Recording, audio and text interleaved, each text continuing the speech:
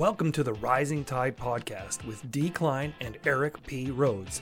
Each week, the Rising Tide Podcast brings you the latest stories from a world where art, technology, and culture converge. Ride the wave of the future with us. The tide is rising, and the possibilities are endless.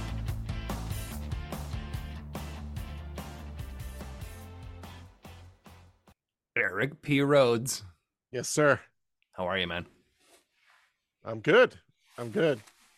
So is this our 2-hour Farcaster special? Is that what's happening here? I hope so, because apparently everybody's talking about Farcaster.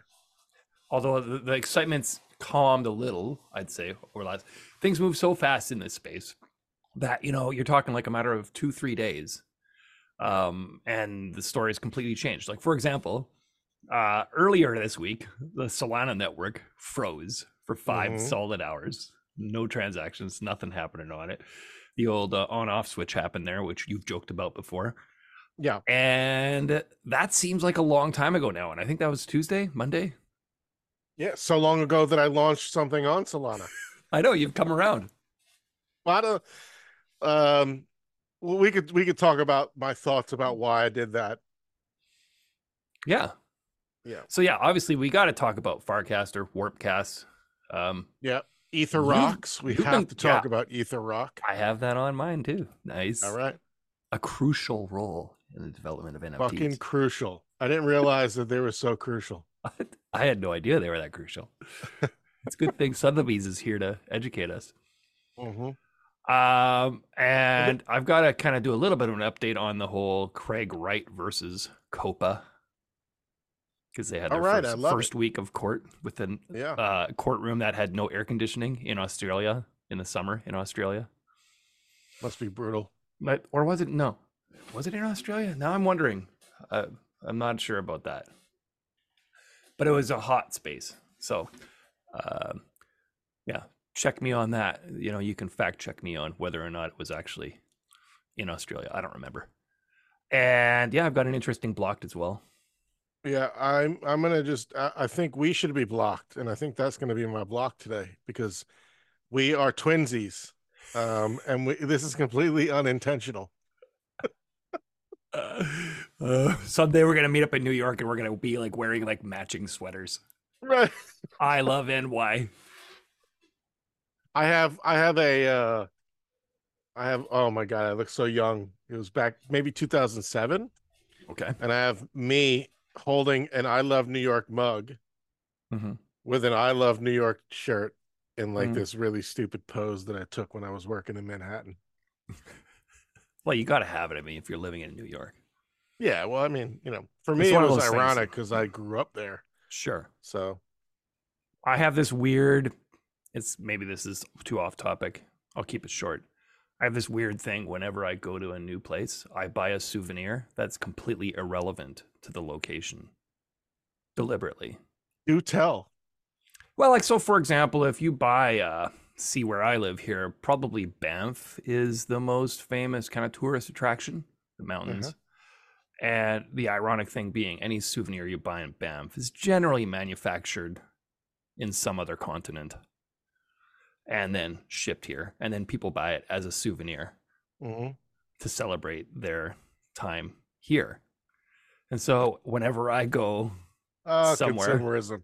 Yeah, whenever I go somewhere, I deliberately purchase something that gives no indication whatsoever regarding the place from which I bought it.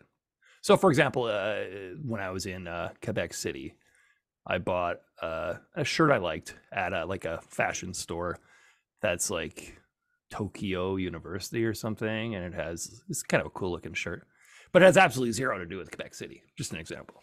Yeah, but basically it follows the same principle. Exactly. That's the point. Yeah, I love it. It's an inside joke only to me when I wear it. The best inside jokes. So I have quite a few things that people are like, oh, that's, a nice hat or whatever. I'm like, yeah, I got this when I was in Las Vegas. It's like, what? But it's Chinese. I'm like, I know. Cool, right? It's not going to be like some tchotchke Las Vegas magnet on a fridge that was made in China. You legit got something with Chinese characters. You just bypass the whole what would I call it? The whole, not facade. Oh, I used a good word this week. Veneer. The Ah, whole veneer. yes. But and the thing is, in my mind, it still reminds me of the place. Yeah, right. Which is what the souvenir is supposed to do. Exactly. It doesn't remind anyone else though. Yeah. So, yeah, and let's see. Anything else we want to kind of do in our intro here in terms of what we're talking about, or should we just get straight into Warpcast? Let's just get straight into Farcaster? it. Let's get straight into it because I feel like Farcaster. You've been going hard on it. You've already got like over 600 followers. Well, I had 400 prior to 450 prior to coming back onto the platform. What do you mean coming back? I've been on the platform since 2022. Oh, okay, okay. Yeah, and I've gone back and forth using it. Mm-hmm. But it wasn't until it didn't really come together for me until the token gated chats, Mm-hmm. which for me was like, okay, I don't want to manage a Discord. Oh shit, do you hear that? A little bit.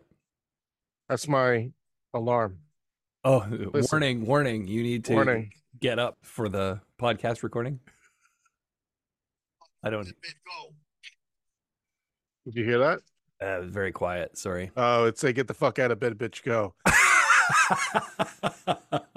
It'll probably get picked up in the recording. I just didn't hear it because I happened to talk at the same time. Anyway, this is what we do. We're live, unscripted. So and anyway, unedited too, by the way, because which I appreciate. I don't want to do all the editing. Forget it. It's too much work. Who does? This is like doing a live podcast, yeah. Except we just send it out a day later. Exactly. Yeah. So not live, but unedited. Yes. Anyway. You were talking about Warpcast though, and I notice is a lot of people get confused between Warpcast, Farcaster. Farcaster, my understanding is that's the protocol, and Warpcast is essentially like a DApp running on Farcaster. Yeah, it's a Farcaster owned client essentially. Okay, so is it accurate to call it a DApp? Essentially, yeah, I guess so. Yeah, I mean, technically, I guess it is. Yeah, I mean the way that it's sort of like have you used Blue Sky? Have you used Nostra, I signed up for Blue Sky Mastodon, and then I didn't ever really use it. I did use Mastodon, yeah. So you know how Mastodon has several clients that you could sort of use similar concept. All right. So there's Warpcast, which is actually run by the run by the Farcaster team. Sure. Then there's other clients like Supercast, which I've never used. Mm-hmm. And then I assume there are other clients, but that just aren't as well known. Mm-hmm. And so when I say client, I mean basically it's an app that you use to chat, right? Like it as the interface for the Farcaster protocol. Right. I mean, I guess at the end of the day, it's a decentralized platform. So if you don't like what's going on, you went silent as you moved away from the microphone. So what'd you say? Essentially, it's a decentralized platform. Farcaster is. So if you don't like what's going on Warpcast, go fire up another client, basically. Yeah, essentially. Yeah. And, like I was saying before, the reason I came back to the platform was for 2.5 reasons. Mm-hmm. I like 2.5. How do you I like the frames, right? Frames is basically, it's an in-app, think of it as iframes, but for the Farcaster environment. Okay, elaborate a little bit. Yeah, basically like little programs that can be run in the client itself, but are hosted on third-party servers somewhere. Okay. So essentially, if you want to mint a token, was that me? Essentially, if you want to mint a token, you could do it in the app. One click, mint. Your Ethereum address is already connected to the client. Mm-hmm. So there's no like having to sign. Well, I guess you still have to sign the transaction, but you do it all in the client. Nice. And so feels more like a native experience. Yeah. Hey, Bailey, enough. He was going to bite the bed. And then So the other more thing dog that chewing ASMR. yeah, more chewing ASMR from my dog Belly. The other thing that I really enjoyed, like jumped back on for, was the token gated chats, which for Okay. me, somebody who just I basically depreciated my Discord for Second Realm because it was just too much for me to handle. Mm. Like all of these different locations to manage my relationship with my audience. I could What never get a handle on Discord. It always felt like too much to me. Yeah, if you're not, I think I did it prematurely. I think if you're a big enough artist and you have like a team, good for Okay. you, Yeah. and they can help you manage the server, great. Yeah. But what the in this particular case with the token gated chat, it gives you essentially the basic core feature of Discord, which is a private server, private location Hmm. to chat with people with similar, like, you're, if it's an artist, like you've all collected that artist's work. For Okay. me, it's, people who get the chat who've collected the people's potato. Okay. you know There's 100,000 of them out there. It isn't cost prohibitive. You know, ask a friend, just to, they'll give you one, and then and then follow me, and I'll follow you, and then we can chat in a Right. private, chat. That gives me Discord flavor without all of the maintenance, and Right. it happens in one app, Yeah. right? There's no switching, Right. so there's a lot of reduced friction, which is what is missing on Twitter, Yes. especially in the Web3 space. And then the half was the the channels, right? I Okay. knew about the Yes. channels before, but the channels coupled with these two sort of friction reducing features for me added like a whole level of experience Okay. that was different than what you can get on Twitter, or Hmm. or what's the blue one? Blue Sky. Right. I guess what appealed to me immediately with it is there's just more real people there. Like if you're Yeah. on X or Twitter or whatever, you're just scrolling through just a minefield of garbage. And yeah, granted, there's plenty of content there that you won't find on Farcaster or Warpcast at this point.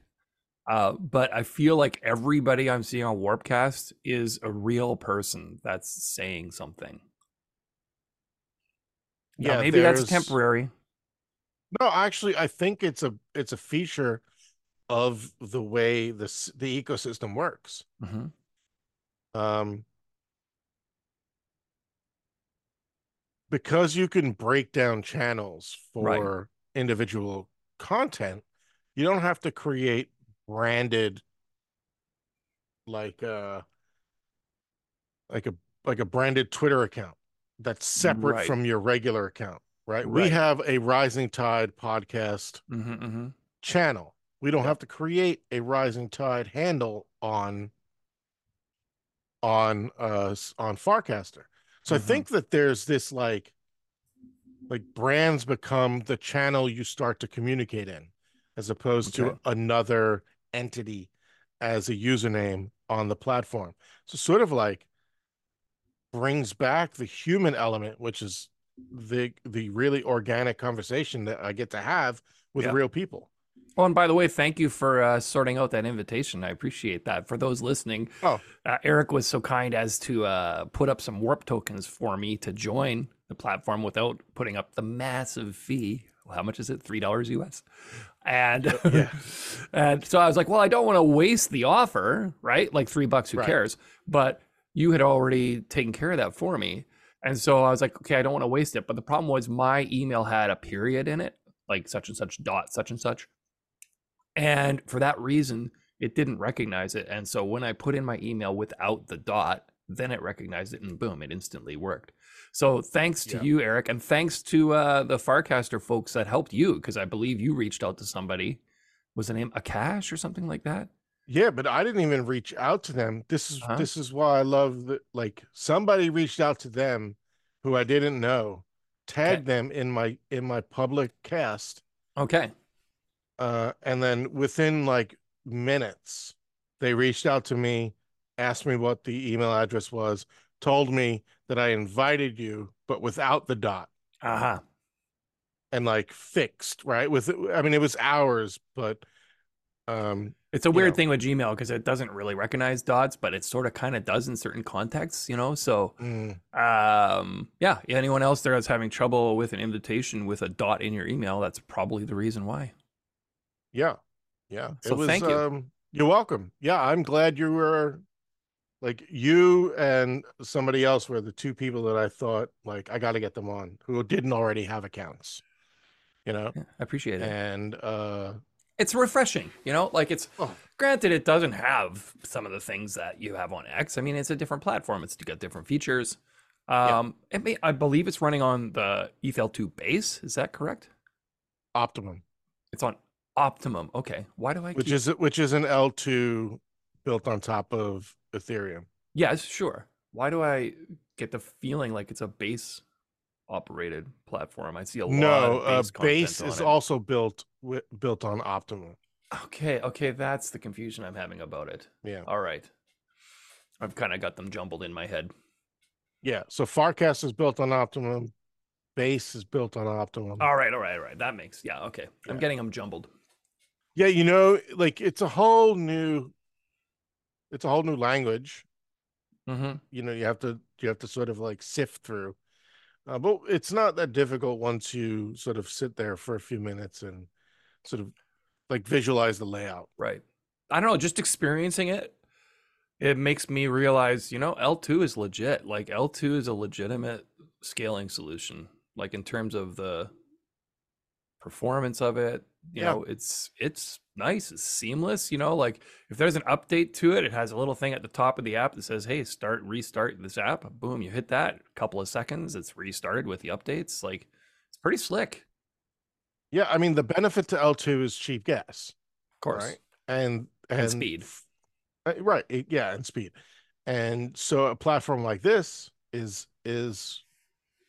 like what I think an L2 is built for. I In the Absolutely. past, I've in one of our previous sort of podcasts, I told you I hadn't really like paid attention to L2s, but that was purely from a like minting my art perspective, Right. Yeah. you That's know? different scenario though. Yeah, Yeah. yeah. This I'm like, love it. I love it for many reasons. The organic conversation, the real people, the it's hyper niche, right? It's like it's techie for us. It's crypto centric. But that's who's buying my art, Yeah. right? Like Yeah. so it makes sense for me to now it didn't before, but like these community features really make sense for me as an artist where this is where my audience is this audience to be on that platform again. Well, you may have a slightly smaller audience, at least initially, but you've got Yeah. 99% less noise. Oh my, so much less noise Yeah. and like good quality conversation. And here's the other thing. I feel more comfortable sharing different parts of my life on Farcaster than I do on Twitter. And it's not because like I don't want to do that. It's because the my Twitter handle, Second Realm, is so branded for just crypto art, Ah, I see. right? But my Farcaster, Warpcast, right? Because there's the channels. I have a Second Realm channel where I could publish all of my art related stuff too. Mm-hmm. And then we have the Rising Tide channel where we could publish all of the podcast related content too. But then there's channels all over the place like books and jobs and these are just, two off the top of my head. Um I could post things about books that I'm interested in, right? Right. It feels more social than for me than Twitter does right now. Right. Well, and again, I think that comes back to me to the feeling that the people that are seeing it are authentic people. Yeah, So, they are. But and also people are I think because there's so much noise on Twitter, and there's a lot of stale follower account. I think I Yes. have a lot of stale followers Sure. on my Twitter account. That yeah, I have a smaller follower account here, but I'm having more engagement, and I don't mean like engagement from a monetization perspective, but it's like engagement from a human to human They're perspective. active followers. Yeah. Yeah. Yeah. And like, I'm good conversation, and like Hmm. people are there willing to help. And it honestly feels like, and I say this with hesitation, it feels like 2019 when I started to participate in crypto art Twitter. Well, because you got this little community there where everybody sort of Yeah. knows each other, right? Yeah. So it's a nice feeling. It's that cheers, everybody But knows we're your all name learning feeling. together too. Yeah. Sorry, I No, cut you off. Go ahead. Say what no, you're no, going no. to say. I was just saying it's kind of like the, where everybody knows your name, cheers song. Mm. It's that feeling like you're at home with a group of people or something. But go on. Yeah. So no, I don't remember what I was going to say, but I've been watching. I'm going to deviate real quick. I've been watching some of our older, like episode 1 through 5, Was way back 6. from like Yeah, 3 weeks way ago. back. Um, and I recognize that I have a habit of like getting excited and talking over you. So I'm like Oh, I never trying to noticed. pay attention to not do that here. I talked over you in the first couple episodes because I was using these terrible little earbuds that I didn't hear half the things you said. I'd be like, I think he's done talking. We're figuring it out, folks. Live and in color. We're figuring it out. Shoot. Yeah, speaking of interviewing, did you catch this Tucker Carlson, Vladimir Putin interview? No, no. Why would I? I got to say, though, like, and I mean, this wasn't really meant to be a topic today, but I did see one X post about the numbers for it. Oh, I bet it got great numbers. This was a post by Benny Johnson. I don't know who that is, but anyway, I saw this post and it says, on average per night, Fox has 1.85 million views. MSNBC has 1.22 million views. CNN has 582,000 views. In less than 24 hours, Tucker Carlson's interview with Putin already had 141 million views. Like, now, whatever you think of this Tucker Carlson interview, I always thought it was kind of amusing that he's like, I'm the only one bothering to interview Putin. It's like, no, Putin's declined to have interviews with other journalists. So Yeah. nice spin, but it's not true. Yeah. Also, you're not affiliated with any major network. So, right. So, it's a lot of self-promotion there. And I mean, it's right, a good get. But and it's a good get. The whole thing, from what I could tell, I watched the beginning of the interview first, and he's like, just starts asking about Ukraine, and Putin says something like, "Well, let me take 30 seconds to a minute to explain the history behind this," and then he goes on a half-hour history lesson, literally after saying 30 seconds to a minute about the origins of Russia and how Ukraine belongs to Russia. It's like, what a pile of BS. But anyway, Tucker just throws him all these softball questions and just lets him talk for like half hour at a time. It's not really journalism. Like, it's basically, here, let me just be your platform to deliver this without any criticism, right? Yeah. Like, so anyway. It wasn't a hard hitting. It wasn't. Tucker Carlson was never going to go hard hitting. No. In Russia on Vladimir Putin. This was purely about clickbait and numbers. Yeah. Well, I mean, it is for him personal victory, though, because there's a clip of Fox News where in the top corner it says courtesy of the Tucker Carlson network, and has an image of Tucker interviewing Putin, right? It's like, I guess Tucker won this round, right? Yeah, he did. Right. But what I'm getting at is, obviously, you can tell what I think about this interview. What I'm getting at is you could make a pretty strong argument that mainstream news as a product is toast. It has been for a while. Yeah. Yeah. I mean, look, a guy like Joe Rogan would have had his own television show. Sure. Would have been a talking head on, some network, right? But for the last 10 years, he's been delivering his own content, or Yep. maybe even longer, right? So yeah, it's toast. The the creator economy, essentially, the freedom to be able to publish your own content using the internet, sort of changed the paradigm forever. Yep. You know, And so, they're hanging on. yep. For that, it does show the power of, the independent approach. Mm-hmm. Yeah. But I do sometimes wonder about that because, like for example, there was a thing a little while ago where Joe Rogan was talking about Canada and how Meta, owners of Facebook and Instagram, were censoring Canadian news, but they didn't say Meta was censoring it. They said the Canadian government was censoring it. Right. Yeah, you got it Which was wrong. total BS and completely wrong.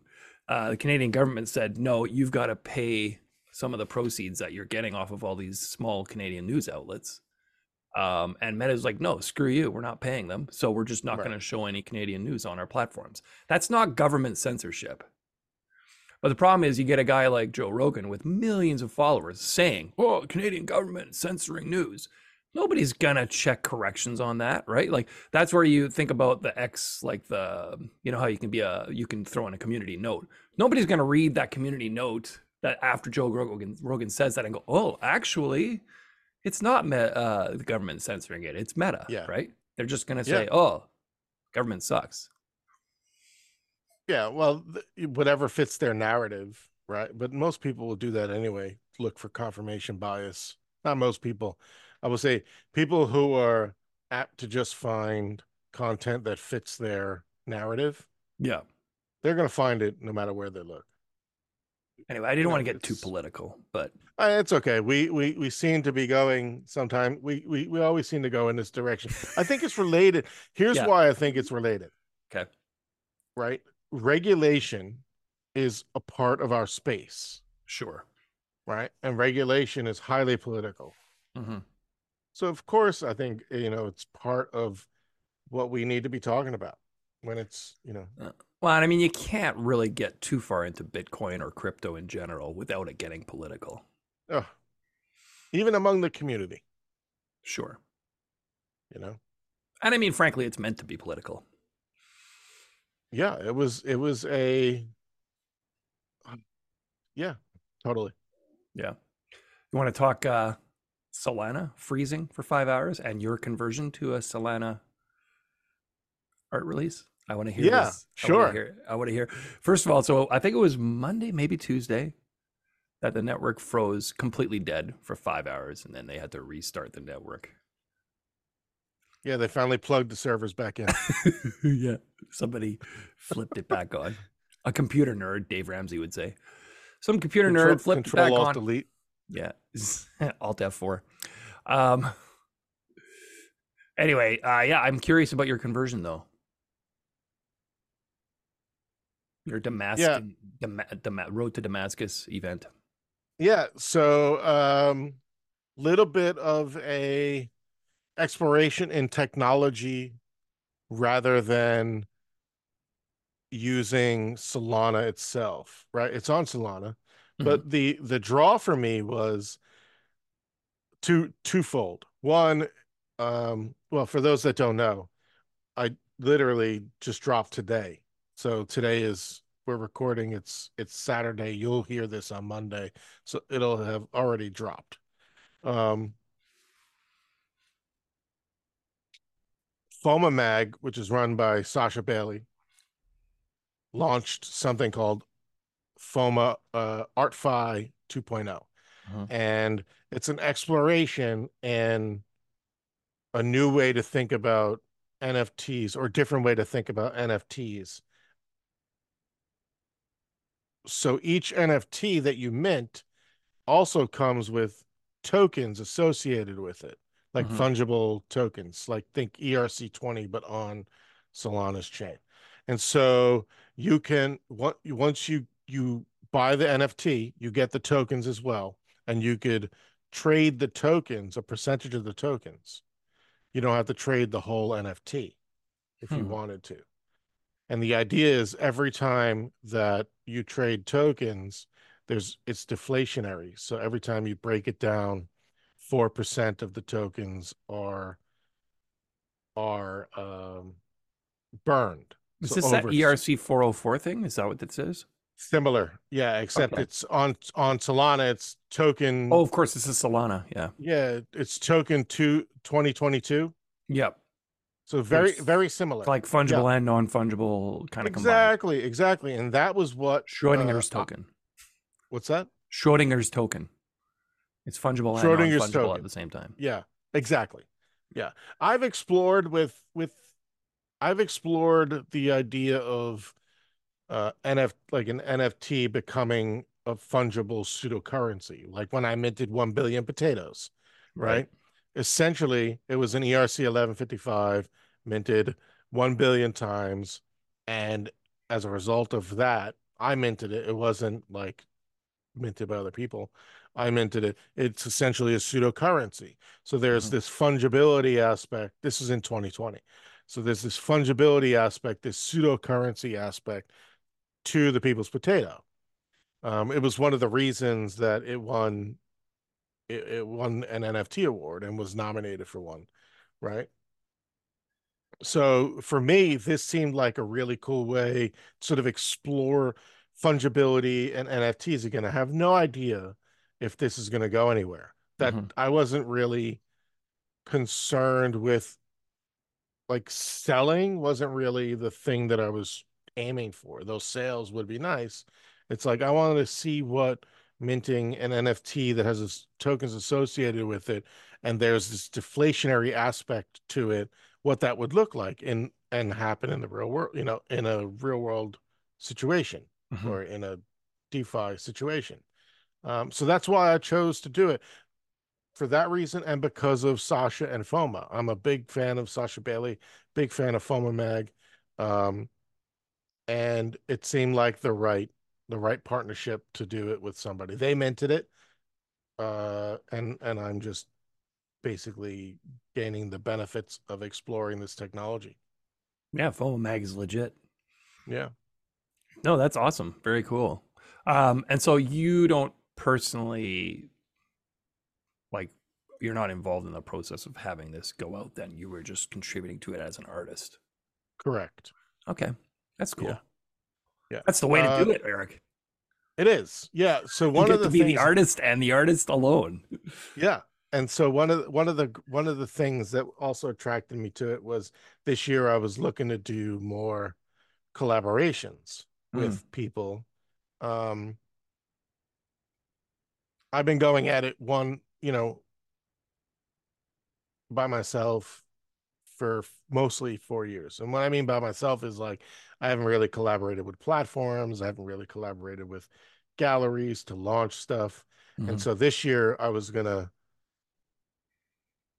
like I made a personal goal to try and do some collaborations. Like I tend to move too fast. Like I see something, I want to go do it. And when Right. you're working with galleries and working with other people and other projects, um, there's like this ramp up, right? There's the art and the mark and I don't my brain doesn't always work like that. So but this thing with Sasha and FOMA, like it happened so fast. I loved it because it fit my sort of ADD brain of like boom, boom, boom, boom, boom, boom, Do it boom. now.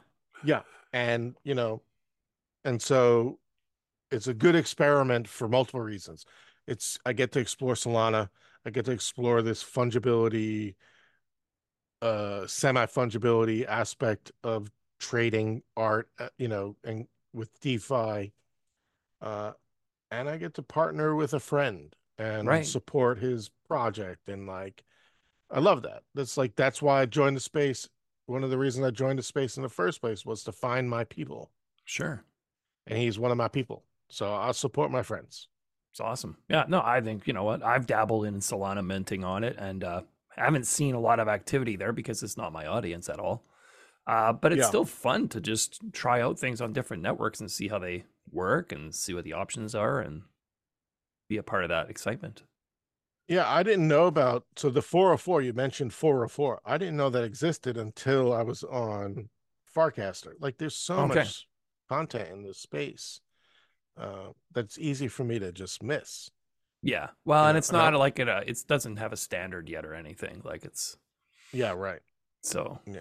it's still And pretty it's weird. It's a weird experimental. name, 404. Like, why Yeah. would you name it after the error, like the error code I don't know for if that's a play websites? on it. I don't know. Yeah. Is it? Like, it doesn't I even don't make know. sense to me.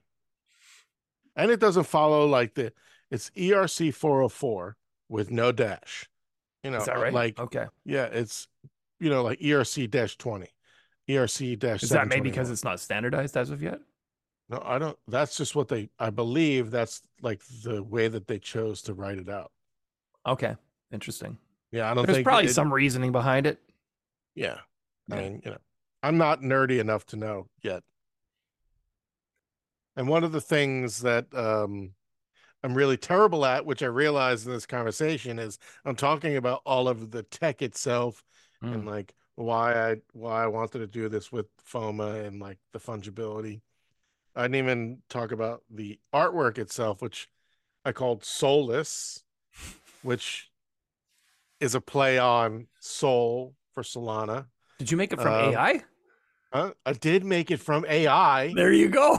which is Perfect. also, yeah, which is like the relationship to our previous Yes. conversation, right? Brilliant. And um and the reason I made it and called it, so basically it's like there's this skull, and the skull is surrounded by um black and white sort of blockchain-esque blocks, Hmm. right? But coming out of the skull, like it would fire, like you'd see fire coming out of the back of the skull, is like color into these blocks. There are Okay. secret hidden, it's not all AI. There are secret hidden messages in the artwork itself that if you zoom in and find in certain places, you Hmm. can see it. Hmm. But the reason I called it Solus was I thought it was funny that people would be buying and selling this NFT called Solus, and in a way they could, like, because they could break it up, right? They'd be selling their soul essentially. Uh-huh. They sell their soul to me for this soulless token, or yeah, they use their soul. They give it, yeah, they sell their soul to me for this soulless token, and then they could break it up. I just thought it was like this fun way to play with the medium itself. Yeah. It You reminds know? me of, you remember the World of Warcraft South Park episode? No. Oh, it's classic. There's this nerd who, is basically ruining the game and they're trying to find a way to conquer him, but they're like, how can you defeat one that has no life? The Yeah. joke being he's, living in his basement and he has no life, but so anyway, no, it just reminds me of that. Yeah. No. Funny. So No, I it's thought it that's was, a cool play on it. I like that. yeah, and it's totally tied into the what we've been talking about the soul, like the soullessness of AI art, and Hmm. so it felt really relevant and tied, like almost like multi-layer cons, is it concept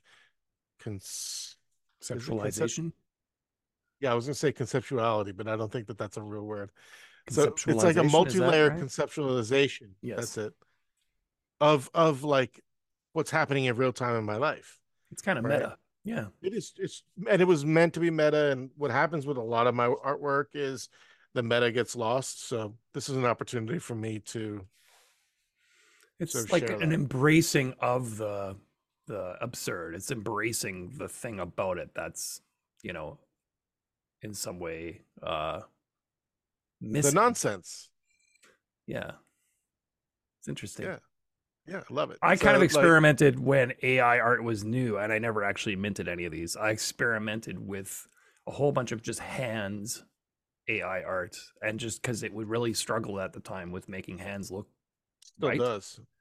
And I made a whole collection of just weird, awkward hands stuff. I've kept them, but I've never minted them. They were fun because you could put in just descriptions of hands doing different things and you would get the most ridiculous, awkward hand designs. So what I think is interesting about that is AI has gotten so much better, so it's Yeah. harder to sort of make those, I don't want to call them awful hands, but like bad hands. Hmm. Bad AI hands But that it was you know. charming in its flawed Yeah, nature. and Yeah. that's my point. Like the fact that you have these pieces, right? People, it's harder to replicate that now. Yeah. To me, it was a personification of the AI, like almost as if the AI was like trying to listen to you and figure out what you were saying and just Mhm. really struggling with it.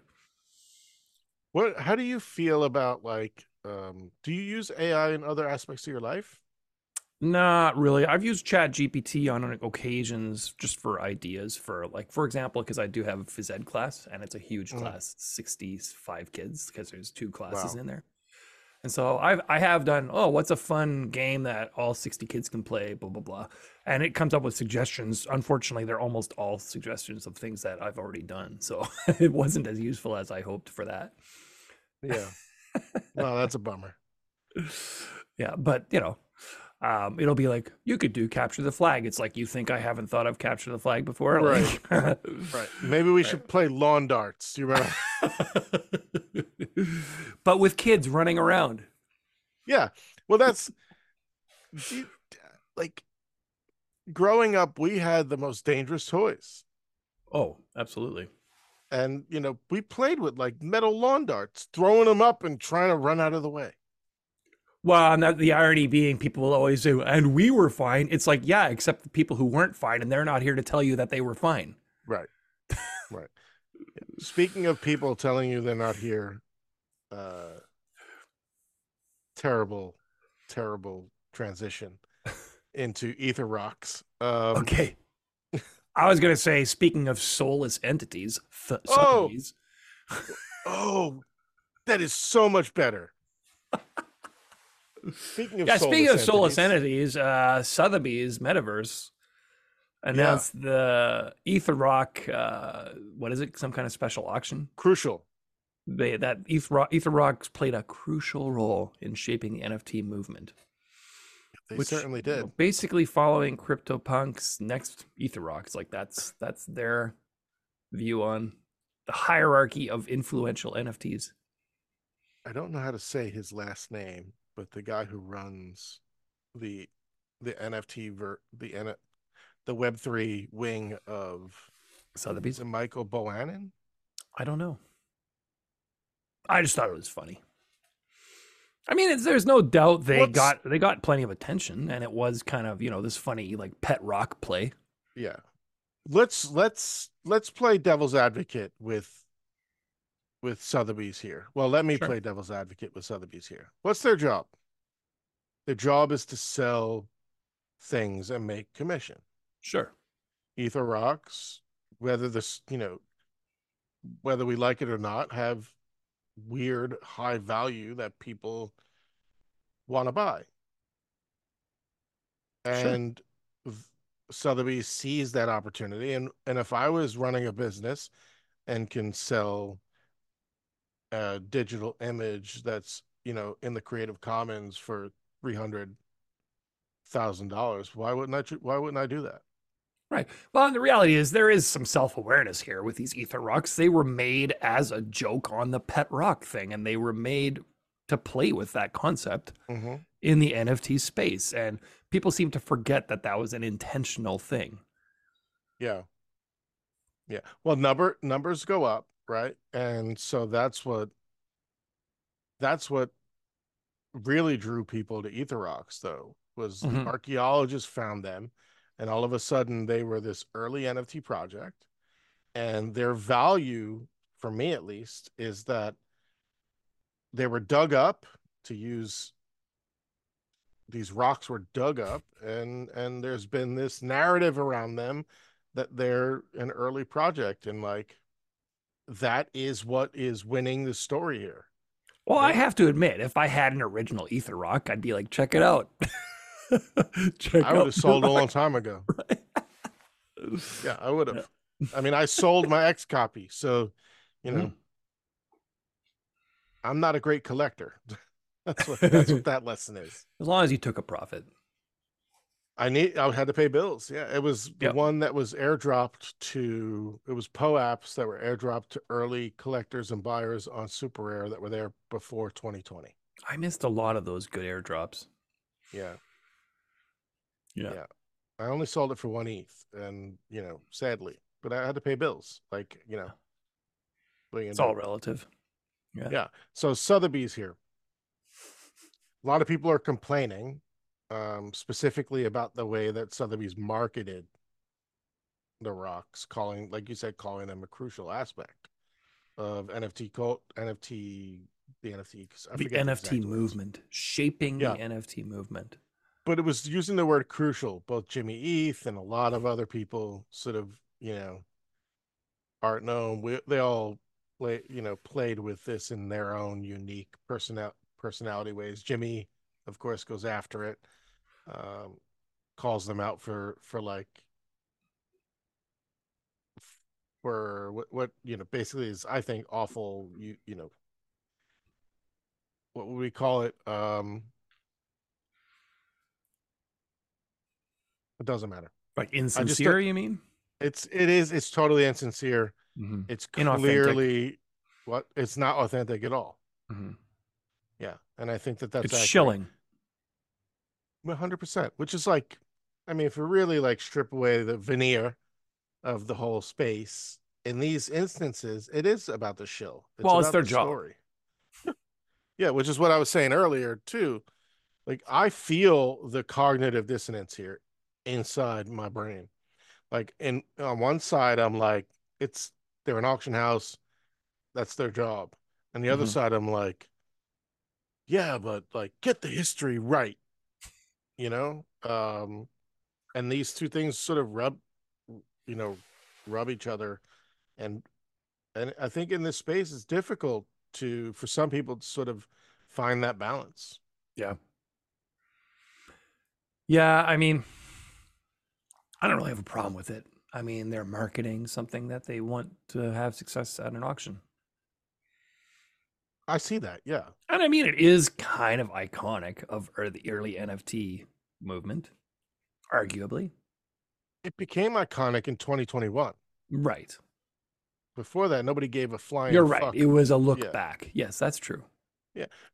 Nothing again. Like, again, the archaeologists, because of the excitement of the NFT space, they got to look back, Yeah. and that's part of like the story here too. And in a good way, is a lot of the early projects got unearthed, um, and brought back into the light.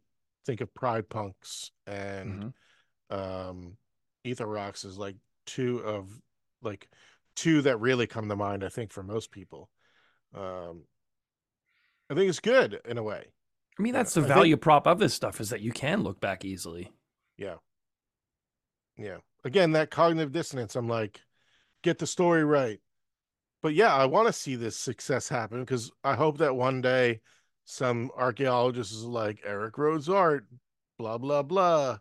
You know, $500,000. You know what I mean? Like, I hope that Yeah. happens. I mean, to say that they were influential, I guess that's where there's an issue there. Because were they really any influence whatsoever on the Yeah, movement? I look. Again, I'll play devil's. I'll argue. Yeah, they were influential in the number go up excitement of like early NFTs when the archaeologists were digging through. And I say archaeologists because I think that's a funny name that they gave themselves. Why archaeologist and not historian? Hmm. You know, were you maybe you were? I don't know. Again, I'm yeah. Today I can't seem to find my words. Um, I'm both excited and frustrated at the same time that that we're seeing a lot of interest in the space. I think a lot of artists wish it was interest in their work. Sure, like I was about to say, hey, like I'm kind of dissing Sotheby's here, making fun of them. But at the same time, if Sotheby's ever had work of mine, I'd be like absolutely proud and thrilled. And Yeah. I'd be telling everybody. So, Yeah. it's it's just funny that, it got that much attention, I think. But I mean, like you said, it was a number go up. It was something, it was the talk of the town in 2021, where it was like, can you believe these rocks are selling for 200 grand or whatever they were selling for? Yeah. And think Right. about like all the derivatives that came from it. And Mm-hmm. that's part of the fun cultural aspect that I think is being missed here too. Totally. Um, Yep. Are we ready for blocked? yeah. Yeah. I think so. Let's do it. Oh, I have to let me take a drink.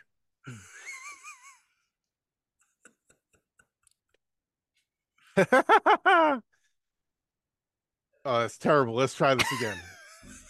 Multiple takes. Yeah, multiple takes. Take two. And just like that, you've been blocked. That was one of the best ones you've ever done. Terrible. That laugh was great. Absolutely terrible. Who's first? You first. Okay. I thought this was funny. I was looking at there's a post from Jason Williams. You might know who that is. Jason A. Williams, Going Parabolic on X. Mm-hmm. And he noticed that Dave Ramsey, the financial advisor, I kind of foreshadowed this earlier in the episode. I mentioned his name. Dave Ramsey's team, this is what Jason A. Williams wrote on X. Dave Ramsey's team is scrubbing all of his comments on Bitcoin because he led his followers to absolute wrecked city by funding the asset class that has now been backed by all of his puppet masters. Basically, this was probably about a year ago, right when the FTX crash happened and Bitcoin went down to like 15 grand. Then, of course, Dave Ramsey was like, see, I told you you shouldn't invest in this stupid stuff. If you have Bitcoin, you're stupid. He literally was quoted saying, what if a computer nerd flipped a switch and turned off the Bitcoin computer? Poof, it would be gone. That's a word for word quote from Dave Ramsey. So here's a guy who, now I'll give Dave Ramsey some credit. If you've ever seen any of his content, there is a lot of good advice he gives. I've read a few of his books. Yeah, the reality is the vast majority of Americans and Canadians don't know how to manage their money. They have too much debt, and they go into more debt in the hopes that somehow magically they're going to get bailed out by some get rich quick scheme like Bitcoin. And when in reality, they'd be better off just getting rid of their debt and having a more disciplined financial lifestyle. And then if you've got some money to spend on things and you want to buy Bitcoin, so be it. Go ahead and be stupid, but don't put yourself into debt for this stuff. And I think in that regard, he's right. If he just left it at that. If he just left it at that. But he just, first of all, unlike somebody like Peter Schiff, who's used, dissing Bitcoin as a way to farm engagement, Dave Ramsey just plain doesn't know what he's talking about with Bitcoin. He talks about it being stupid, but he has no understanding of it, which is obvious from some of his quotes. So as much as I think plenty of his financial advice was actually pretty sound, he doesn't know what he's talking about on Bitcoin, and therefore I don't think he should talk about it at all. And it seems like his team agrees because they've erased every comment he ever made about it from his posts. So just like that, Dave Ramsey, you're blocked. Just like that, you've been blocked. Nice. How about you, Eric? I'm gonna block me.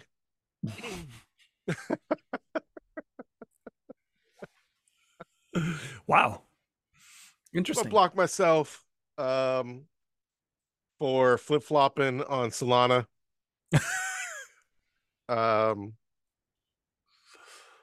All in the name of, good fun, of course. So yeah, I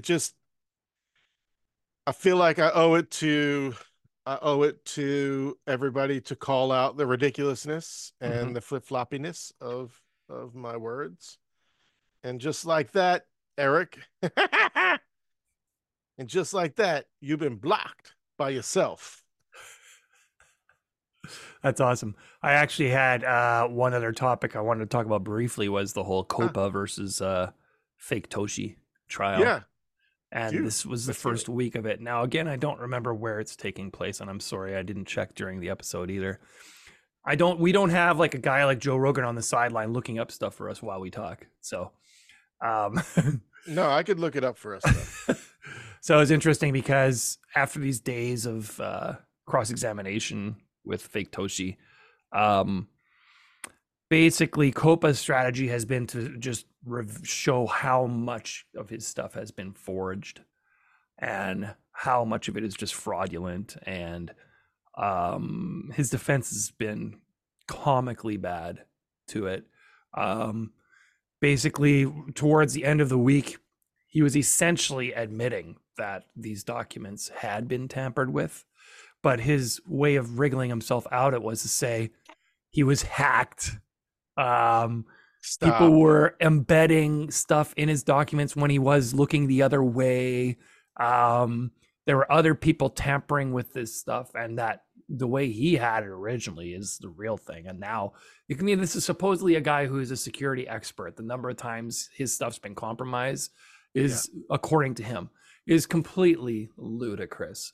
So that's not meant to really be a blocked because I already did that, but Let's or block not. his ass anyway. Oh yeah, sure. And just like that, fake Toshi, you've been blocked.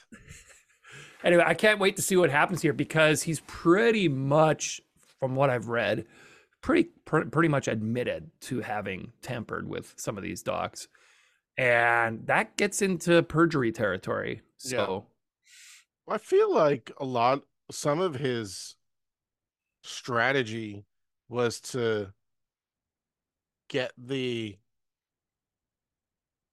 like to use use the legal system to somehow finagle a way for them to like say that he was fake, he was Satoshi by, I don't know. If he settled, right? If he settled and said, right, wasn't that something we talked about? We can just cut this because this is crap. no, don't worry. We're not editing this, Eric. This is unedited. Fuck. See, this is what, ladies and gentlemen, this is what happens when Eric is unprepared. Well, he went so far as to sorry. waive his privilege on some of his supposedly previously privileged conversations with his own legal team. He waived his privilege to a number of topics, which is like, that's terrible strategy because that opens him up to attack to all of that what was client attorney privilege. You now can actually look at that stuff and critique it. So I don't know what he's thinking other than that he's just flustered and seeing that things are unraveling. He's desperate, right? He's desperate to prove something.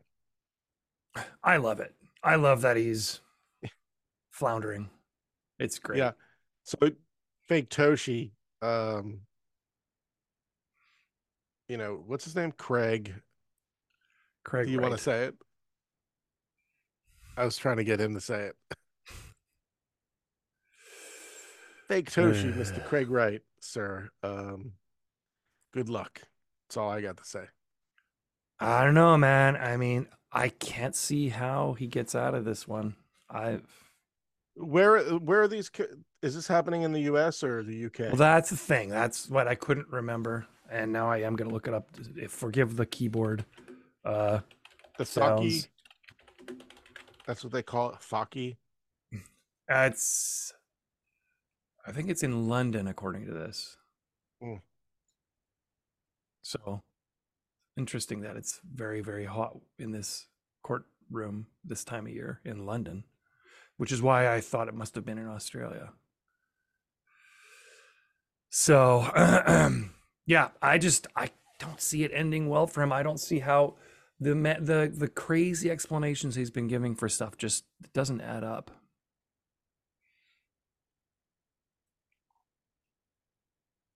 Yeah, I don't really pay attention to him other than when we talk about like the case. Mm-hmm. For me, he's a non-entity now. I don't know. I find it entertaining. So yeah, Want to hear something entertaining that's not related to Bitcoin? Sure. My dog got sprayed with a skunk 2 days ago. Oh no. Tomato And sauce? Did you have to give him a tomato sauce bath? no, we bathed him and it got in the ceiling because the bathroom Oh, okay. stunk. Um, we bathed them and then put some like baking soda, peroxide, and Dawn mixture together Wow. to wash it off. But maybe I should have blocked my dog because this is what my dog did. Okay. My dog runs outside at 7 o'clock in the morning, as he often does. Skunks are typically nocturnal. This guy, it was kind of like sun out. Maybe he was going to bed. I don't know. Uh-huh. But my guy, instead of barking at him, goes to run up and sniff its ass. And what do you think happens? Right in the face. He got fucking sprayed. And thank God it was just his face because the rest of his body didn't get like Oh man. skunked. But man, it was awful. It still is in certain like his when it's been raining a little bit. Uh-huh. So Everything's getting rinsed off. when he gets wet, it's sort of like lingers. Oh, I So see. my dog needs to be blocked too. Awful.